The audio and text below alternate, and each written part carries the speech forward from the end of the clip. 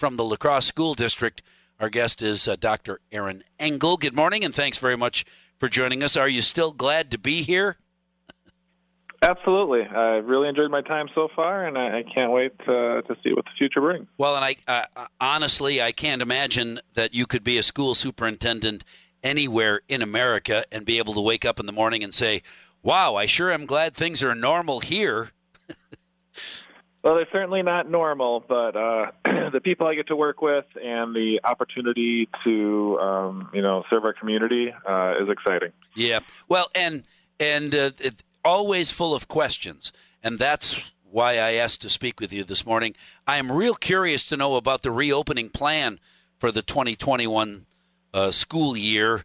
Tell me about, reassure those parents who are concerned that they are now going to have to be their child's teacher. So we learned a lot of things during our school closure in the spring, and we're applying those lessons as we move forward. And so the education that we're able to deliver virtually will be vastly improved. So I think that's one way to reassure parents. We are providing a fully virtual option for parents that have opted into that through the Cooley Region Virtual Academy. And as soon as we're able to offer an in-person instruction, as soon as the county health department determines it's safe, we're going to reopen our school buildings and get kids back here. So the school buildings will stay closed until the La Crosse County Health Department says it's okay, you get the thumbs up, reopen school. That is correct. We're working closely with them. We also want to make sure that we're not sending students in and out of the buildings on a week-to-week basis. So we're also trying to provide some consistency by monitoring the county compass so that we can anticipate when we'll be able to safely open buildings for a period of time as opposed to just a couple of days. You said that you learned a lot from the previous lockdown and schools that suddenly went online back at the end of last school year. How will it be different as we reopen school this year? You mentioned lots of changes. Like what? So we've got a new learning management system, so a new online platform for delivering virtual instruction. So that's much more powerful than what we had previously. We've invested in one-to-one technology for our kindergarten through third graders. So our lower elementary students will have access to a device at home, an iPad.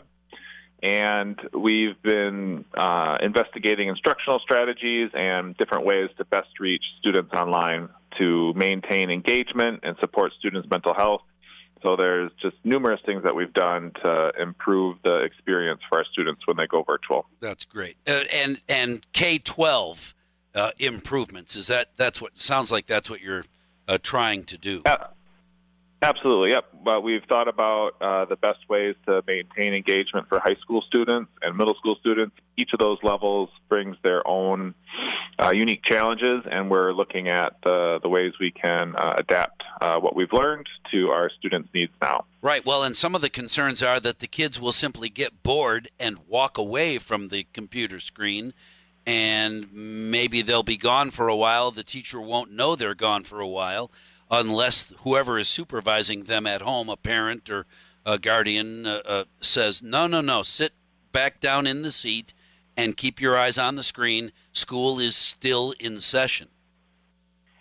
That is one of the biggest challenges that we have is the engagement piece. And while students at school often can't walk away from the teacher in the classroom, they can wander in their mind, and that is certainly a problem we've had, since schooling has started. And so the key is really that engagement and instruction, and it's incumbent on us as educators to find the best ways to engage students virtually and to create meaningful instruction and assignments that they value. All right, so walking away from the screen would be tantamount to you and I daydreaming out the window when we were in school. It's a similarity. It's okay. A little more dramatic, obviously. Well, it would physically be more like walking out of the classroom, but disengagement is something teachers have always had to manage, and so I don't think it's any different in a virtual environment. There's just students have a lot more agency. Yeah, that's the truth. Now reassure parents that they aren't going to have to learn new math or relearn the new math so that they can help kids with their math growing up, because, wow, it's been a really long time since I've taken a math class, and I still use some of the tricks that my dad taught me dozens and dozens of years ago, which are a long ways from the current new math. Yeah, so it's our job as educators to provide instruction for students. Obviously, when students are at home and learning virtually, the younger the student is, the more guidance they'll need from an adult. But at the end of the day, it's our job to provide that instruction and not for the parent at home to deliver the actual instruction. How do you help those that say, hey, if kids are going to school online, I want a refund for part of my property taxes because going online is a whole lot cheaper than going to school?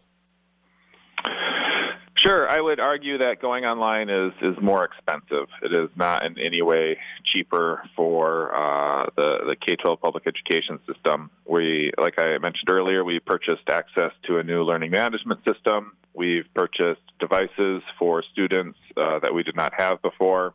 We're increasing the professional development for teachers to give them an opportunity to get prepared for this school year. The expenses increase when we go online and to a new model. We've been efficient in the traditional model of education, and now that we're transitioning to this model, it's incurred numerous costs. Well, and here, we're out of time, so I'm about to say thank you for talking with me, but I'll share one text from a listener who may be a dad. I'm not sure. This guy's in a fantasy land if he thinks virtual learning is the same as in-school learning and walking away. Wow. Walking out of class and walking away from the kitchen table are different things, but your new computer program, you hope, will keep those kids engaged at the kitchen table for as long as is necessary. Is that about correct?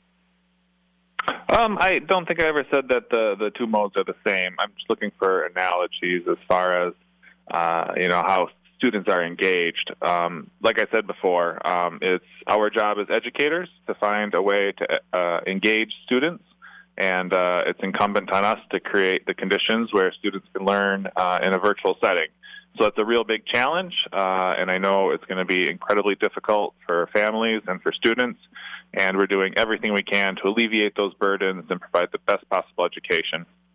Well, and that's the goal, and that's the hope. And Dr. Aaron Engle, I don't envy the task of you and the entire staff, school teachers across the district from K through 12, trying to teach kids online in the midst of all of this, and those kids that have siblings that are learning on a different computer in a different room with different, the whole thing is just crazy.